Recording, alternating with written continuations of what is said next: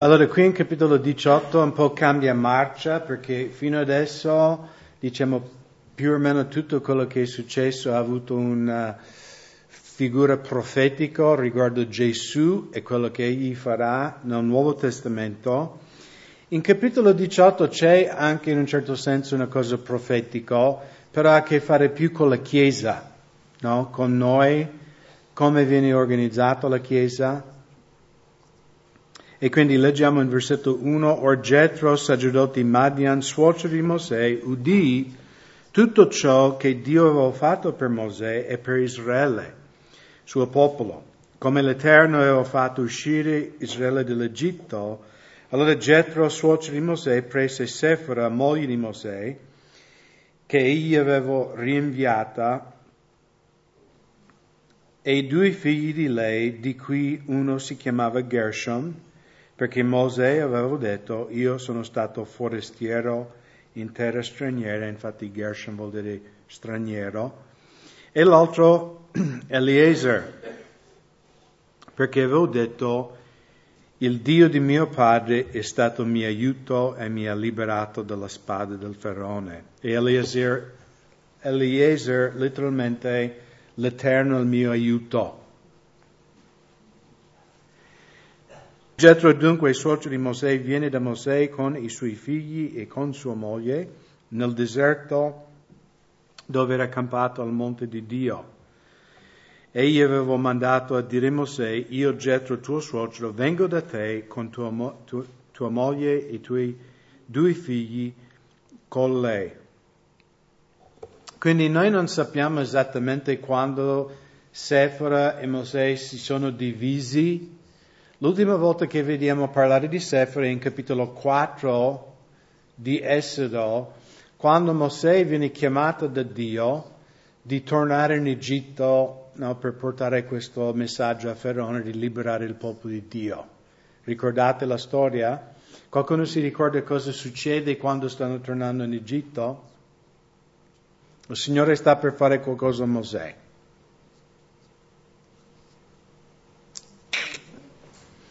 Il Signore sta per uccidere Mosè. Adesso ricordate un po' perché il Signore stava per uccidere Mosè. Esatto, perché Mosè non aveva circonciso i suoi due figli. Adesso ricordate la storia? Poi Sefora si arrabbiò con Mosè, lei ha preso una pietra, lei ha fatto l'operazione su Gershom e su Eliezer, e lei riprende Mosè e dice, tu sei un marito sanguinario. No, per colpa di Mosè, la sua disobbedienza, lei ha dovuto in un certo senso fare quello che Mosè doveva fare. E non sappiamo, io non vorrei sopporre troppo su questa storia, però vediamo che Mosè è separato per un periodo da sua moglie e i suoi figli, e a volte anche noi, quando noi disobbediamo il Signore nella nostra vita, specialmente noi padri, questo crea divisione nella famiglia, no? Non crea unità, perché Dio chiama ogni uomo cristiano di essere il sacerdote di casa sua. Biblicamente l'uomo è capo della famiglia ed è la sua responsabilità, diciamo, la cura spirituale della sua famiglia, di pregare per loro, di incoraggiarli nella fede. Ma comunque in qualche modo Sefora e Mosè vengono separati e di nuovo non sappiamo esattamente quando vengono separati, perché in capitolo 4 stanno scendendo in Egitto e poi Mosè porta in capitolo 5 il messaggio a Faraone, lascia andare il mio popolo, e poi abbiamo studiato tutto il resto. Sembrerebbe, da quello che leggiamo in versetto 1, perché prima che Mosè e Getro si incontrano qui in capitolo 18, leggiamo in versetto 1, Or Getro, sacerdote di Madian, suocero di Mosè, udì tutto ciò che Dio aveva fatto per Mosè e per Israele, suo popolo, come l'Eterno aveva fatto uscire Israele dall'Egitto. Quindi Getro aveva notizie di tutto quello che Dio ha fatto, le 10 piaghe, no, l'apertura del Mar Rosso, eccetera, eccetera. Quindi sembrerebbe che Sefora era con Mosè in tutto quel tempo in Egitto, e anche quando uscirono all'inizio, cioè lei ha visto tutto quello che Dio aveva fatto e poi lei raccontò queste cose a suo padre. E quindi sembrerebbe che mentre Mosè e gli Israeliti un po' girano lì nel deserto, Mosè manda avanti sua moglie e i suoi 2 figli. Questa è la prima volta che scopriamo il nome del secondo figlio. In Esodo 4 c'è solo Gershom che viene nominato, che vuol dire straniero. È un po' descriveva il senso che Mosè, il sentimento che Mosè aveva, no? Io sono un straniero in una terra lontana, diciamo, da tutto quello che conosco. Invece il nome del secondo figlio, che viene rivelato solo qui in Esodo 18, Eliezer, l'Eterno è mio aiuto, è un po' come la tema di questa nuova parte della vita di Mosè, in cui Dio guida lui e guida il popolo di Israele attraverso tutto quello che devono fare. Quindi Mosè incontra Getro in versetto 7, così Mosè uscì a incontrare suo suocero, si inchinò e lo baciò, si interrogarono a vicenda sulla loro salute, poi entrarono nella tenda. Allora Mosè raccontò a suo suocero tutto ciò che l'Eterno aveva fatto al faraone e agli egiziani a motivo di Israele, tutte le avversità incontrate durante il viaggio e come l'Eterno li aveva liberati. E Getro si rallegrò di tutto il bene che l'Eterno aveva fatto a Israele, liberandolo dalle mani degli egiziani. Quindi Getro disse: benedetto sia l'Eterno che vi ha liberati dalla mano degli egiziani e dalla mano del faraone e ha liberato il popolo dal gioco degli egiziani. Ora so che l'Eterno è più grande di tutti i dei, infatti egli ha mostrato di essere loro superiore quando hanno agito orgogliosamente contro Israele. Poi Getro, suocero di Mosè, prese un olocausto e dei sacrifici per offrire a Dio, e Aarone e tutti gli anziani di Israele vennero a mangiare col suocero di Mosè davanti a Dio.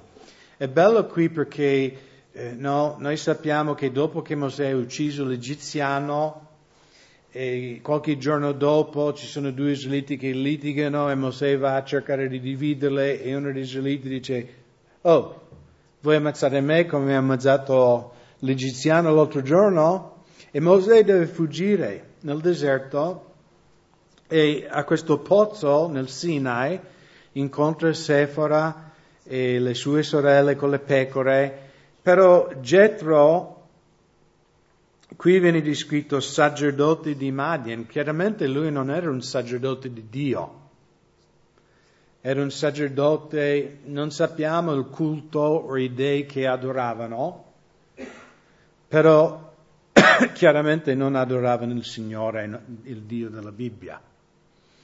Invece qui, attraverso la testimonianza di Mosè e tutto quello che Dio ha fatto, Getro diventa credente. Infatti lui dà questa testimonianza. È bello perché Mosè dà la sua testimonianza e attraverso la testimonianza di Mosè Getro anche crede nel Signore. La maggior parte di noi abbiamo conosciuto il Signore per quale motivo? Perché qualcuno ci ha testimoniato, giusto? Qualcuno ci ha parlato di Dio.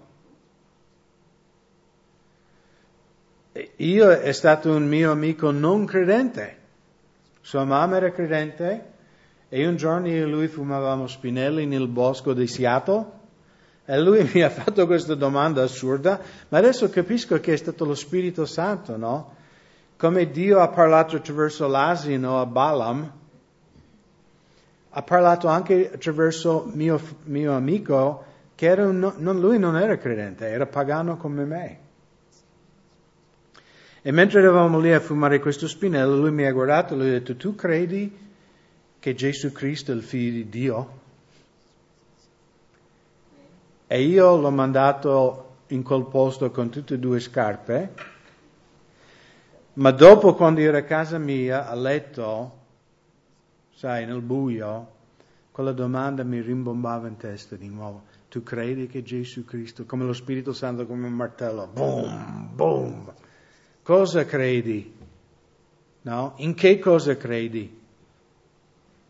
E in un certo senso Dio ha usato questa testimonianza, se vogliamo chiamarlo, di questo mio amico, di cominciare a lavorare nel mio cuore. Perché da quel giorno in poi ho cominciato a ragionare, allora chi è Gesù? Cioè, io vivo in un paese cristiano, no? America, come l'Italia, però non ho mai letto la Bibbia, non ho mai letto le parole di Gesù. In che cosa credo? E sono sicuro che quasi tutti noi siamo venuti al Signore in questa maniera. Qualcuno ci ha parlato di Gesù. Qualcuno ha raccontato le grandi cose che Dio ha fatto nella loro vita e questo ci ha aperto la porta di scoprire anche noi le grandi cose che Lui poteva fare nella nostra vita.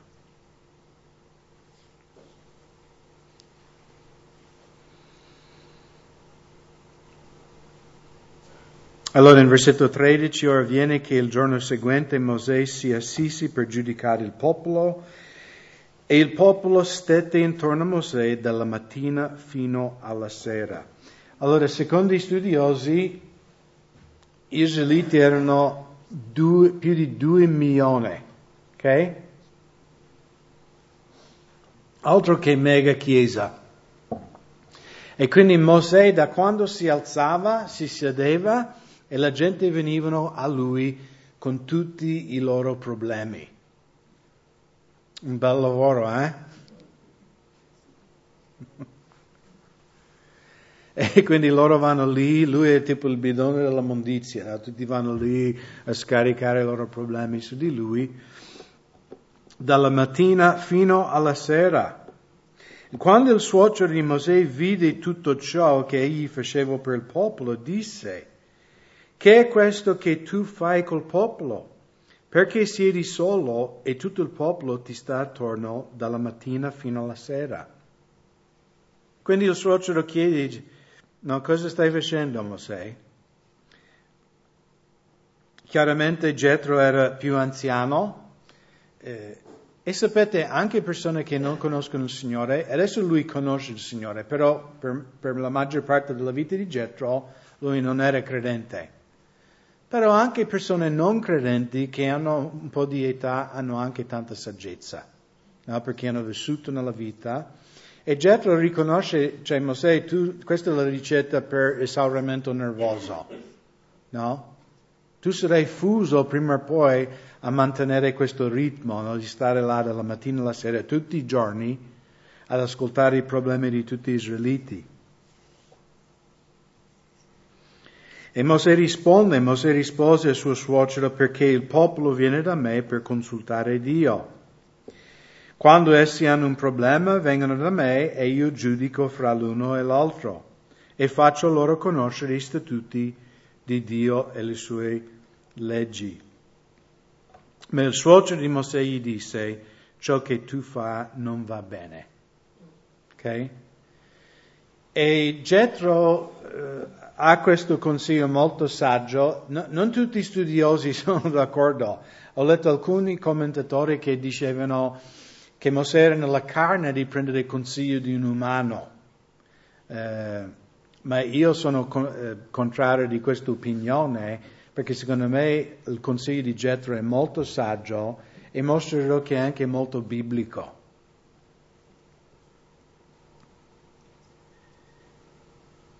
E Getro dice: ciò che tu fai non va bene Mosè, e non è che non va bene che tu fai conoscere agli israeliti i statuti di Dio, questa è una cosa buona, ma non è bene che tu lo fai da solo.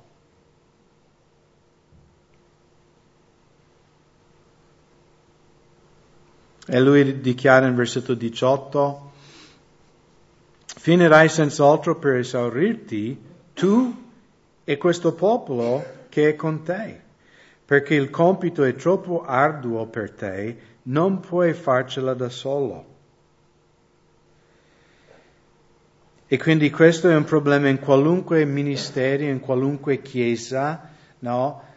Anche io all'inizio, quando io e Silvana siamo arrivati qui a Montebelluna, c'era Gabriella, si ricorda Gabriella, e c'era anche Paolo, no? I due credenti qui che hanno chiesto a Calvary Chapel di mandare un pastore.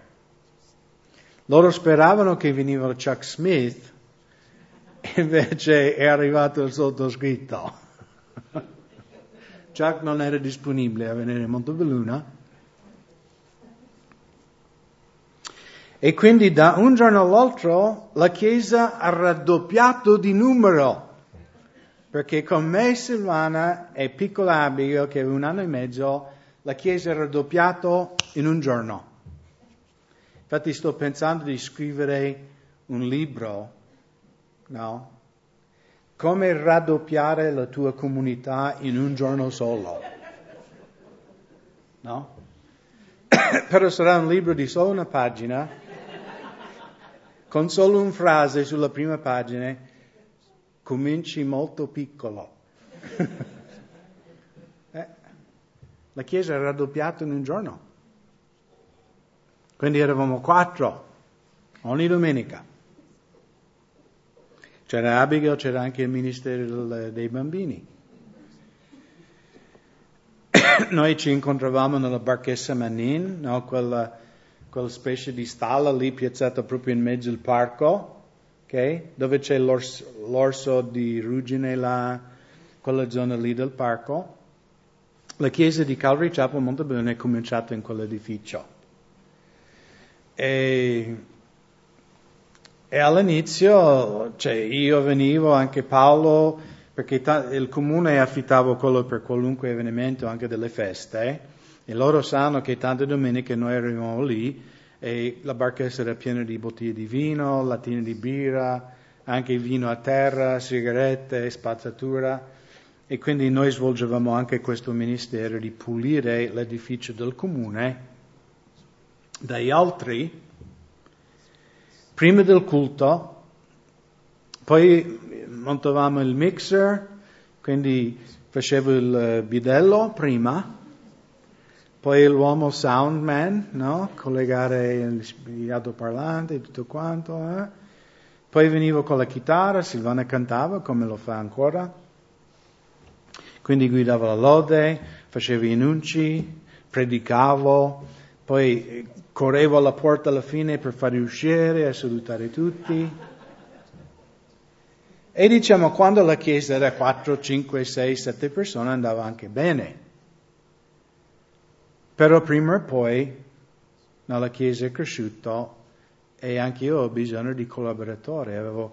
Perché questo per qualunque persona nel ministero, quando il ministero cresce tu hai bisogno di collaboratore.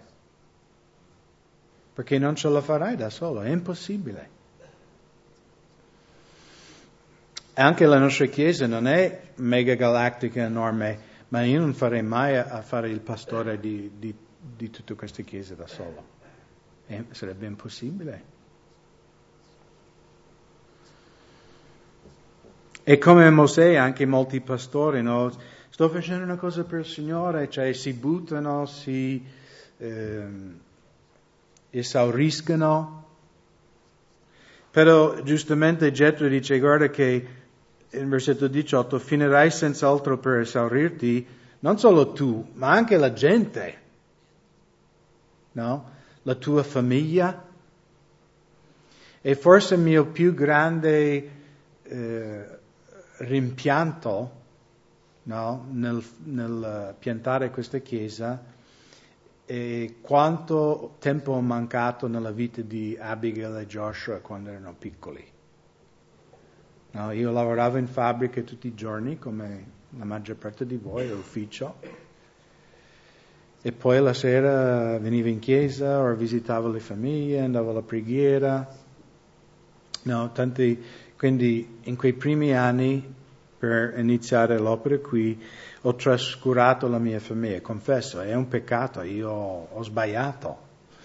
E questo aveva anche a che fare col mio ego americano, perché in America, come anche in Italia, un uomo di solito trova la sua identità nel suo lavoro. No? Se tu chiedi a un uomo, no, cosa fai nella vita, cosa ti dice? Esatto, io sono ragioniere, io sono avvocato, no?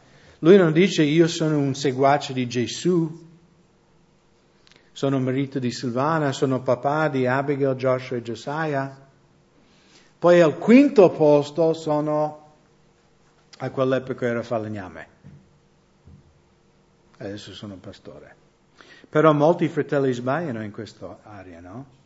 Perché nella cultura occidentale un uomo deve avere successo in quello che fa.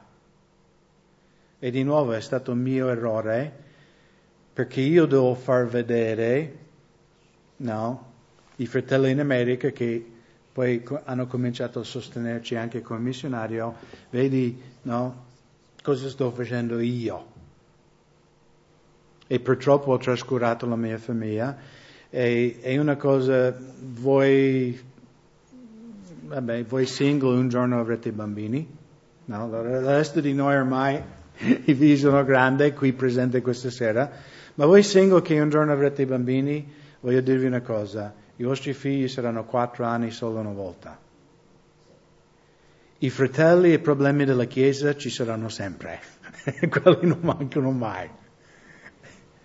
E io purtroppo, un po' come Mosè, io correvo in giro, no, come un esaurito, cercando di risolvere i problemi di tutti gli altri, mentre casa mia stava un po' crollando addosso. E il Signore è stato paziente e ci ha dato tanta grazia in questa Chiesa, nonostante le mie imperfezioni, di portare avanti la sua opera. E qualche lezione ho imparato. Qualche lezione ancora sto imparando, perché ancora io avrei la tendenza di correre fino a esaurimento, no? Anche ultimamente, no, finisco in ospedale, poi come? Stai fermo. Ok Signore, ho capito, sto fermo. Pregate per me, no, che posso avere. Perché l'opera di Dio non è dipendente su di me, come non è dipendente su nessuno di voi. È il Signore che fa la sua opera, però allo stesso tempo il Signore fa la sua opera attraverso di noi. E perciò è importante di seguire il consiglio di Getro e che ognuno di noi nella Chiesa scopriamo quali sono i doni che Dio ci ha dato.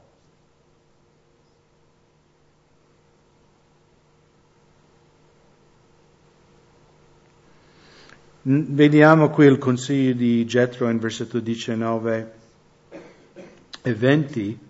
Ascolta ora la mia voce, io ti darò un consiglio e Dio sia con te. Rappresenti tu il popolo davanti a Dio e porti a Dio i loro problemi. Insegna loro i statuti e leggi e mostra loro la via per la quale devono camminare e ciò che devono fare. Quindi il consiglio di Getro è molto saggio. Dice Mosè, tu umanamente non sei in grado di portare questo peso, questo ministero. Finirai per essere esaurito, fisicamente, mentalmente e spiritualmente. Tu devi andare in preghiera davanti al Signore e questi pesi li devi dare al Signore, perché Lui è in grado di sopportare queste cose. Questo è il mio compito come vostro pastore. Io non sono, per qualcuno che magari credevo, il vostro Salvatore.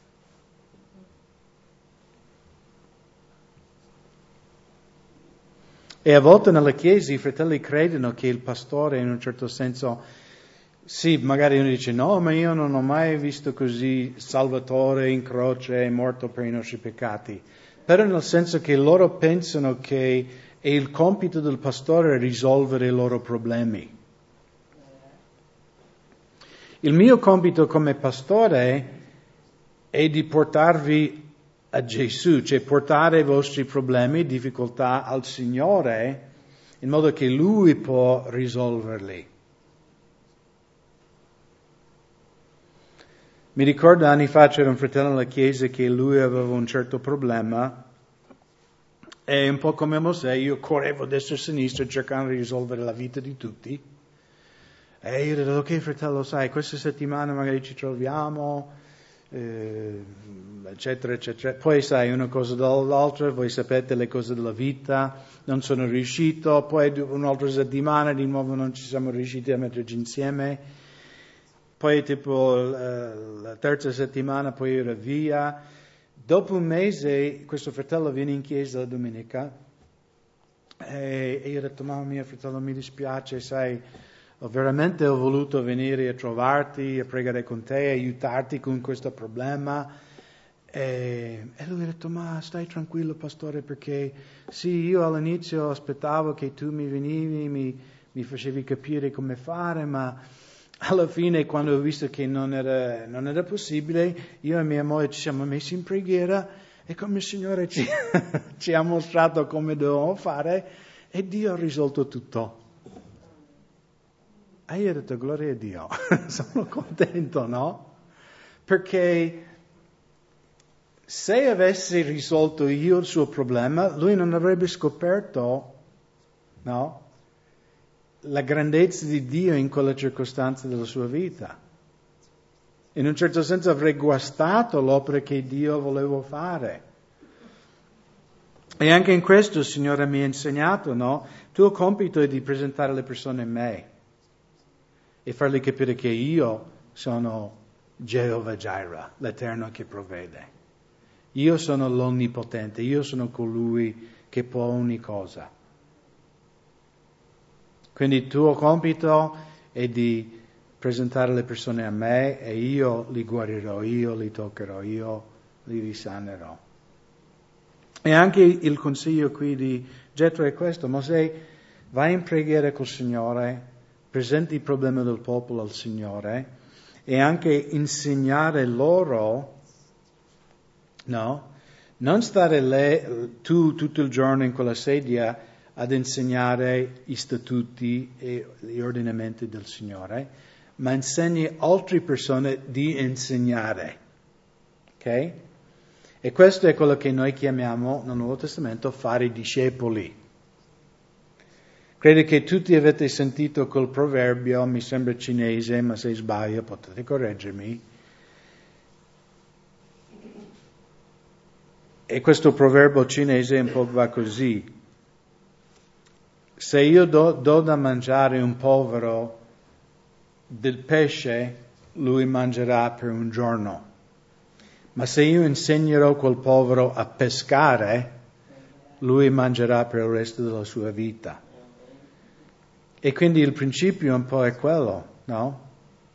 Il nostro compito, cioè il compito di Mosè, è di addestrare altri leader che a loro volta possono addestrare il popolo di Dio.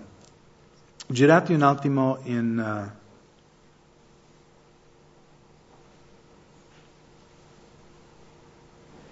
Primo Corinzi 12.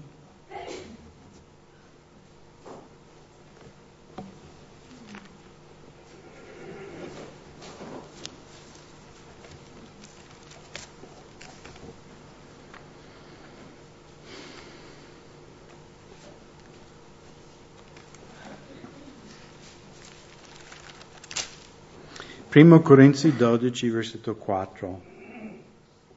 Or vi sono diversità di donne, ma vi è un medesimo spirito. Vi sono anche diversità di ministeri, ma vi è un medesimo Signore. Vi sono parimenti diversità di operazione, ma vi è un medesimo Dio, il quale opera tutte le cose in tutti. Ora a ciascuno è data la manifestazione dello Spirito per utilità comune. Okay? Qui Paolo sta parlando del corpo di Cristo, che cos'è il corpo di Cristo? La Chiesa, esatto. Noi qui a Montebelluna siamo una parte del corpo di Cristo. Il corpo di Cristo è la Chiesa universale, o potremmo dire la Chiesa cattolica, perché Chiesa cattolica vuol dire universale. Infatti cattolico romano è una contraddizione, perché Roma è un posto e universale è tutto l'universo. Ma noi possiamo anche dire che noi facciamo parte della Chiesa cattolica, noi facciamo parte della Chiesa universale, che sono tutti coloro che sono nati di nuovo per lo Spirito Santo in ogni nazione sulla faccia della terra. La Calvary Chapel, l'Assemblea di Dio, la Chiesa Battista, la Chiesa Cattolica Romana, la Chiesa Luterana, sono tutte organizzazioni umane. E non so se avete visto le notizie dell'ultimo minuto, Vatican Leaks 2. No? C'è stata un'altra fuga di tutta questa roba. Due persone sono in carcere nel Vaticano. Però per dire quanto stiamo capendo quanto è umano questa organizzazione. Ok? Ma anche la Calvary Chapel è un'organizzazione umana. Ok?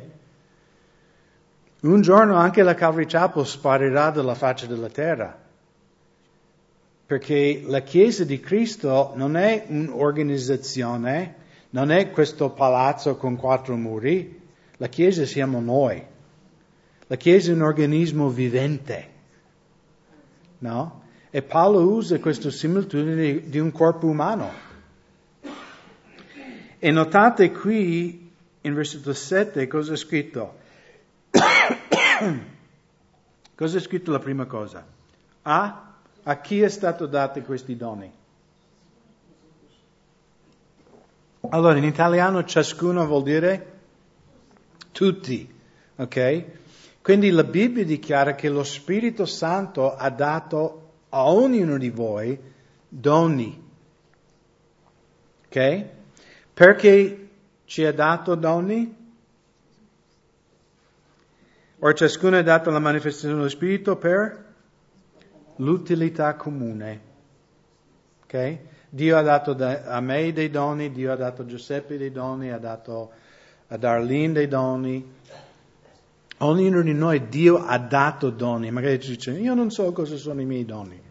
Allora chiedi al Signore, perché Lui te l'ha dato. Abbiamo letto, giusto? A ciascuno ha dei doni. Tu hai doni. Tu hai doni che sono utili al bene comune di questa comunità, e non solo questa comunità, ma il bene di tutto il corpo di Cristo in tutto il mondo. Nostro compito come credenti è di scoprire quali sono questi doni, queste chiamate, e poi cominciare a trafficarli. Ricordate le parabole dei talenti, dei monetti? Cosa ha fatto il servo malvagio delle monete che il suo padrone l'ha dato? Ha fatto un buco e l'ha seppellito. E Gesù ha detto servo malvagio. Invece gli altri che hanno trafficato quel dono che Dio gli aveva dato, ben fatto, fedele servo. Quindi nessuno potrà dire nel giorno del giudizio, è colpa del pastore, è colpa degli altri fratelli, è colpa di mia mamma, colpa bla bla bla. Se dice, io ti ho dato i doni, io ti ho dato delle cose che io volevo che tu li usavi per la mia gloria, per l'avanzamento del mio regno. Quindi il compito di ognuno di noi, perché di nuovo la Chiesa non è un spettacolo in cui alcuni fanno teatro e altri vengono a guardare il teatro.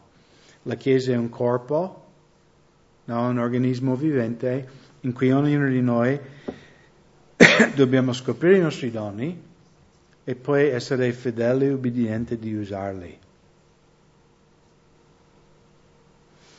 Poi in versetto 14, infatti il corpo non è un sol membro ma molte.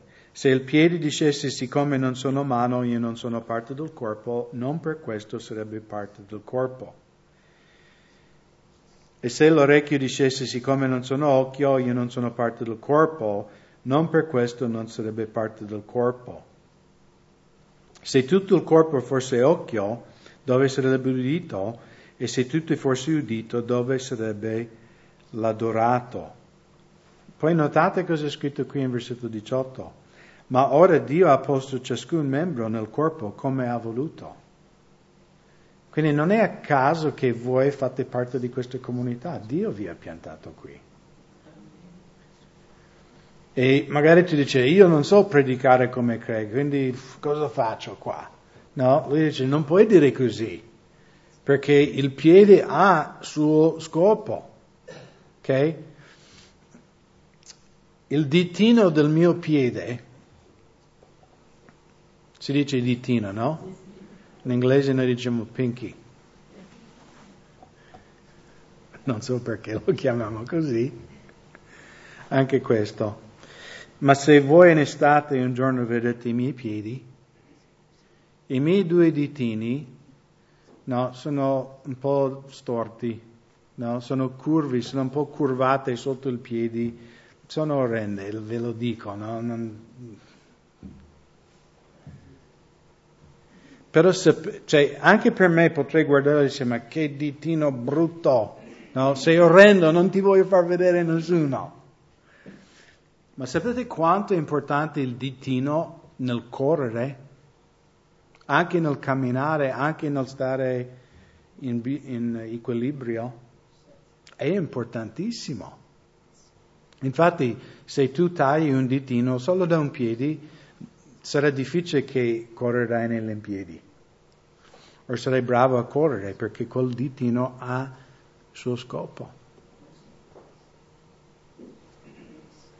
E di nuovo anche nel corpo di Cristo, magari ci sono cose più visive, e dice io voglio fare quello. Ma se Dio non ti ha chiamato di fare quello? Un bel esempio di questo è i fratelli e sorelle che ogni domenica collaborano nella riunione dei bambini. No? Noi siamo qui a godere la lode, speriamo godere, essere edificato del messaggio della parola di Dio ogni domenica. E ci sono fratelli indietro, nascosto, nessuno sa, e loro stanno servendo i nostri bambini, domenica dopo domenica. È una cosa nascosta, diciamo, dai occhi umani, ma una cosa è certa, non è nascosta da Dio. Un altro ministero nascosto è la preghiera. Alcuni Dio ha chiamato per un ministero di intercessione, di pregare. E questo forse è il ministero più nascosto, quindi avrei 0 acclami qui sulla terra, ma è forse il ministero più importante nella Chiesa.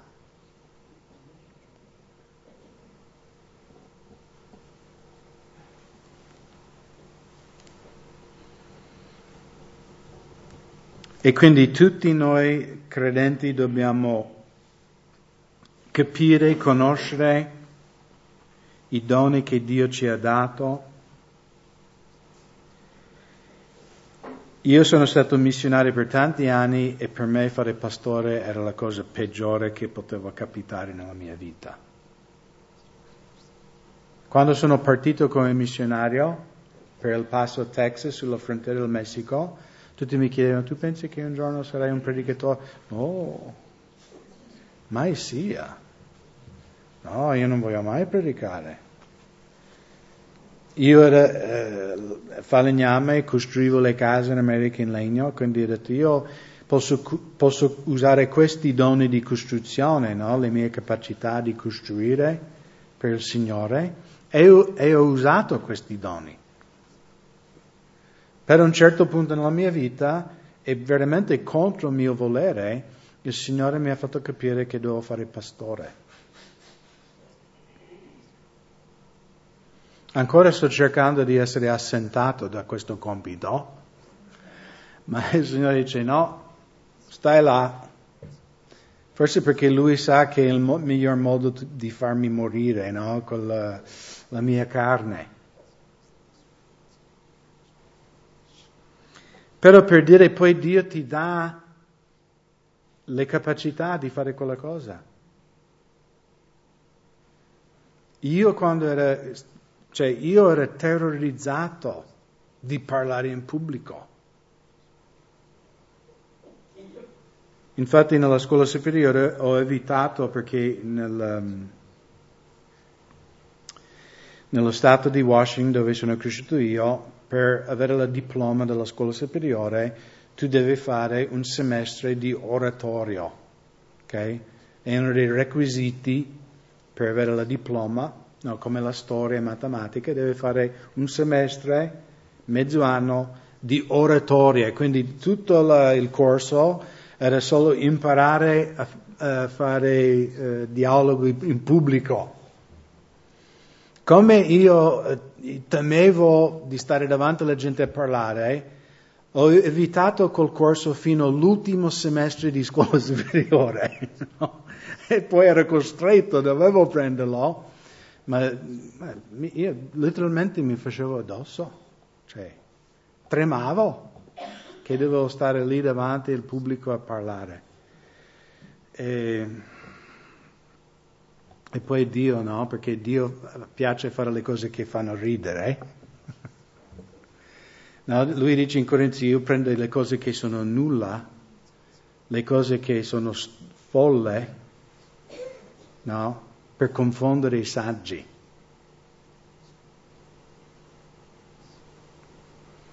Infatti con Facebook ho riallacciato di nuovo amicizie con tanti di ex compagni della scuola superiore. E nessuno cioè tu sei un pastore, roba da pazzi, cioè, roba da...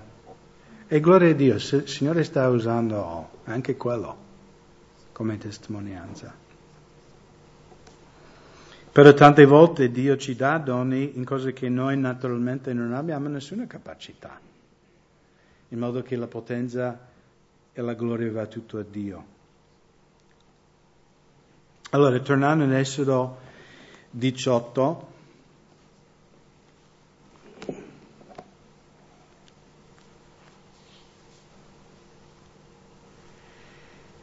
versetto 20, insegni loro gli statuti e le leggi e mostra loro la via per la quale devono camminare e ciò che devono fare. Ma scegli fra tutto il popolo dei uomini capaci, che temono Dio, dei uomini fidati, che detestano il guadagno ingiusto, e stabilisci sul popolo come capi di migliaia, capi di centinaia, capi di 50 e capi di decine. Lascia che siano loro a giudicare il popolo in ogni tempo, essi riporteranno a te ogni problema di grande importanza, ma ogni piccolo problema lo decideranno loro. Così sarà più facile per te ed essi porteranno il peso con te. Se tu fai questo e così Dio ti ordina, potrai durare. E anche tutto questo popolo lo arriverà felicemente al luogo loro destinato. Mosè diede ascolto alla voce di suo suocero e fece tutto ciò che avevo detto. Così Mosè scelse fra tutto Israele dei uomini capaci e li stabilì capi del popolo, capi di migliaia, capi di centinaia, capi di cinquantine e capi di decine. Così essi giudicavano il popolo in ogni tempo, le cause difficili portavano a Mosè, ogni piccolo problema decidevano loro. Poi Mosè concedò il suo suocero, il quale se ne tornò al suo paese. Quindi un'ultima cosa che voglio farvi notare, ci sono 4 qualità nei uomini che devono essere leader, ok? Qui fra il popolo di Dio. Qual è la prima capacità che vediamo in versetto 1? Come? No, non è il primo. C'è uno prima che temono Dio. capaci, giusto? Uno deve essere capace. Quindi di nuovo torna al discorso deve avere quei doni. Come alcuni hanno i doni di fare amministrazione. No? Gabriele nella nostra chiesa è il tesoriere, lei tiene i conti della chiesa, gloria a Dio, perché se li tenevo io, fratelli, no, quella è una cosa proprio, no? Non sono brava a... E quindi uno deve avere la capacità di fare. Anche in Primo Timoteo, perché nel Nuovo Testamento Paolo, nelle sue lettere pastorali, Primo e Secondo Timoteo, che sono stati scritti a chiaramente un uomo che si chiamava Timoteo, che era il pastore nella chiesa di Efeso, che Paolo ha fondato nel libro di Atti. Okay? E c'è un'altra lettera a Tito. Tito era pastore sull'isola di Creta, dove vivono i cretini. I cretesi, scusate. Però noi prendiamo quella parola da là, ok? Quindi povero Tito, lui era pastore lì su questa isola. E in Primo Timoteo capitolo 3 e in Tito capitolo 1, Paolo dà i requisiti, le caratteristiche per gli anziani e diaconi nella Chiesa. Perciò io dico che il capitolo 18 ha un senso profetico, ma più che quello che riguarda Cristo e il suo sacrificio sulla croce, è più profetico di come sarà organizzata la Chiesa di Cristo nel Nuovo Testamento. No? Perché la prima cosa, uomini capaci. In 1 Timoteo 1, versetto 4 e 5, uno dei requisiti per un anziano è che egli guida la sua casa bene. Perché Paolo dice, se uno non sa guidare la propria famiglia, come guiderà la Chiesa, cioè la famiglia di Dio? Ok? Quindi i leader nella Chiesa devono essere persone che hanno mostrato capacità di già guidare qualcosa. Perché chiaramente la Chiesa è una cosa più grande. Adesso il secondo requisito, avete già detto, uomini che temono Dio.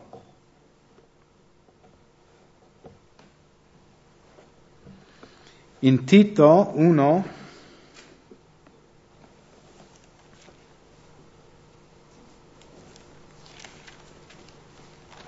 versetto 7 e 8, il vescovo infatti come amministratore di Dio deve essere irreprensibile, non arrogante, non iracondo, non dedito al vino, non violento, non avido di disonesto guadagno, ma ospitale, amante del bene, assenato, giusto, santo, padrone di sé. Ok? Quindi un uomo che teme Dio, cioè ha un certo comportamento perché lui, no, ha timore di Dio. Mi piace la definizione, il timore di Dio è quello che tu sei quando nessuno ti sta guardando. No? È il timore di Dio che ti tiene, no? Perché è facile essere tutti bravi qui in chiesa davanti a altri, giusto? A fare religiosi. Ma quando siamo nell'ambiente del lavoro, magari un collega fa cadere 50 euro a terra e nessuno vede. Eccetto il Signore. No? Magari potremmo dire, Dio vede e provvede, alleluia. No. Il timore di Dio cosa ci dice? Quello non è mio. Magari quella persona ha bisogno di comprare i pannolini o il cibo per la sua famiglia. Quindi noi che siamo figli della luce, noi prendiamo col 50 euro e dice, collega, sai, è caduto dal tuo portafoglio questo. Noi una volta in questa chiesa, un fratello che abitava in campagna, E sai quei borghi di case proprio in mezzo ai campi, no? C'era 4-5 case in questo borgo dove abitava questo fratello, e il suo vicino di casa, che poi tutti un po', sai, loro erano evangelici, erano parte di una setta, erano pazzi, erano dalla Sicilia, quindi ancora peggio. E comunque questo vicino di casa di questo fratello aveva un'azienda, e non so come, forse perché era sul trattore, no, avevo questa busta in tasca, ma in questa busta c'era 7 milioni di lire, ok? Che più o meno sarebbe come 7.000 euro oggi. Perché chi si ricorda l'ira quando c'erano? Vorrei tornare. 7 milioni era un bel moloppo, siamo tutti d'accordo? Quindi questo fratello la sera stava passeggiando col cane su questa strada sterrata, no, in mezzo alla campagna, e lui vede giù nell'erba questa busta bianca. Cos'è, no? Preso. C'erano 7 milioni dentro, e la busta c'era il nome dell'azienda di questo suo vicino di casa. Quindi questi erano esauriti, no? Perché quello ha capito, io ho perso i soldi, e cioè, hanno guardato nella stalla, hanno guardato nella macchina, hanno messo la casa sotto sopra cercando questi soldi. Quando la sera viene a bussare il pazzo della setta, e dice: mi scusi, mi sa che avete perso questo. L'ho trovato giù per la strada lì in quel campo là, quando ho passeggiato con mio cane. Sapete che testimonianza? Infatti quella famiglia è sparso tutta la voce, non solo in quel borgo, ma tutto il paese. E infatti quell'uomo ha detto: io ti devo chiedere perdono perché vi ho giudicato, voi siete i veri cristiani. Voi siete persone che veramente mettono in pratica la vostra religione, lui ha detto così. Però quello è il timore di Dio. E anche qui le caratteristiche di un leader, no? Cioè non parla di talento, no? Di capacità musicale o oratorie, ma cosa dentro il cuore di un uomo, no?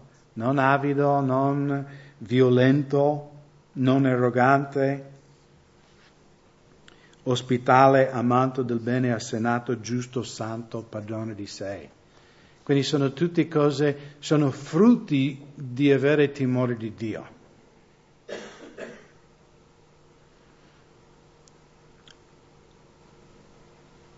Poi, il terzo caratteristica, lì in versetto 21, dei uomini fidati. O letteralmente uomini che amano la verità. La fedeltà è una cosa che Dio stima forse al di sopra di ogni altra cosa. Cosa ci dirà il Signore quando arriveremo in cielo? Quanto sei stato bravo a predicare, Craig? No? Ben fatto, servo fedele. Entri nella gioia del Padre. Un leader nella Chiesa di Cristo deve essere un uomo fedele, uno su cui puoi contare. E anche uno che ama la verità. In Tito 1:9, uno che afferra il fedele parola di Dio. Quindi uomini fedeli alla Sacra Scrittura. Poi la quarta caratteristica, che detestano il guadagno ingiusto. E sì, in 1 Timoteo 3:3 e Tito 2:7 abbiamo già letto, non uno avido di guadagno. Non vuol dire che un credente non può guadagnare, o anche essere ricco, no, benestante. La Bibbia non vieta un credente di essere benestante. Però Giacomo chiaramente dice ai fratelli ricchi, perché c'erano fratelli ricchi nella Chiesa primitiva. Cosa dice ai ricchi? Di non fidare nelle vostre ricchezze, no? Ma di usare quelle ricchezze per la gloria di Dio. Io conosco fratelli in America che vanno nelle nostre chiese là, che sono imprenditori, hanno grandi industrie, ma grandissimi. Ci sono persone che vanno alla chiesa di Costa Mesa, hanno industrie anche con 1000 dipendenti. Però sono anche fratelli, conosco uno che, lui dà un sacco ai missionari, qualunque bisogno della chiesa, lui è molto generoso. No, con la sua azienda. Quindi la Bibbia non condanna la ricchezza in sé, però l'avidità sì. E credo che siamo tutti d'accordo, tu puoi vedere molto del carattere di una persona, no, di come loro sono riguardo i soldi. Non è vero? No, se tu vedi una persona avido, affamato del denaro, che vive solo per denaro, con una persona di cui non fidare. Perché loro adorano un falso dei. Invece una persona che non è attaccata ai soldi, quello già ti fa capire che il loro cuore è buono. Perché la nostra tendenza umana in questa società consumeristica, la cultura ci insegna di essere attaccati ai soldi, giusto? La cultura ci insegna che il nostro valore come umani è in quanto denaro noi abbiamo, giusto? No? Se vediamo uno al centro di Montebelluna con un Lamborghini, un Ferrari, guarda quello, no? E dico anch'io, wow, che bella macchina. Però chiaramente Dio non giudica le persone per quello che possiedono in roba materiale, ma Dio giudica quello che possiedono dentro. Come Samuele, quando lui ha visto i fratelli di Davide, no? Eliashib, no? Alto, robusto, sembrava un giocatore di football americano, lui ha detto sicuro questo è l'unto dell'Eterno. C'ha i capelli come Robert Redford. Gli occhi azzurri, sicuramente lui. E il Signore ha detto Samuele, e questo era un profeta, per farci capire anche un uomo pieno di Spirito Santo può sbagliare, può avere la tendenza umana di giudicare esternamente. Il Signore disse, non è costui. L'uomo giudica l'esterno, ma io sono l'Eterno, io guardo il cuore. E poi l'uomo che Dio aveva guardato nel cuore era quel piccolo Davide, un ragazzo, il pastore, puzzolente, sporco. Dice, questo è un uomo secondo il mio cuore. E quindi anche qui vediamo che questo consiglio di Getro è biblico, perché più o meno è il modello che noi abbiamo anche nella Chiesa. No? Qui c'è Mosè con i leader e anche nella Chiesa abbiamo pastori, anziani, diaconi e di nuovo il loro compito è di servire la Chiesa, di dare il consiglio di Dio, no? I statuti di Dio. Questo è il mio compito principale, di insegnarvi i statuti di Dio in modo che anche voi potete insegnare altri.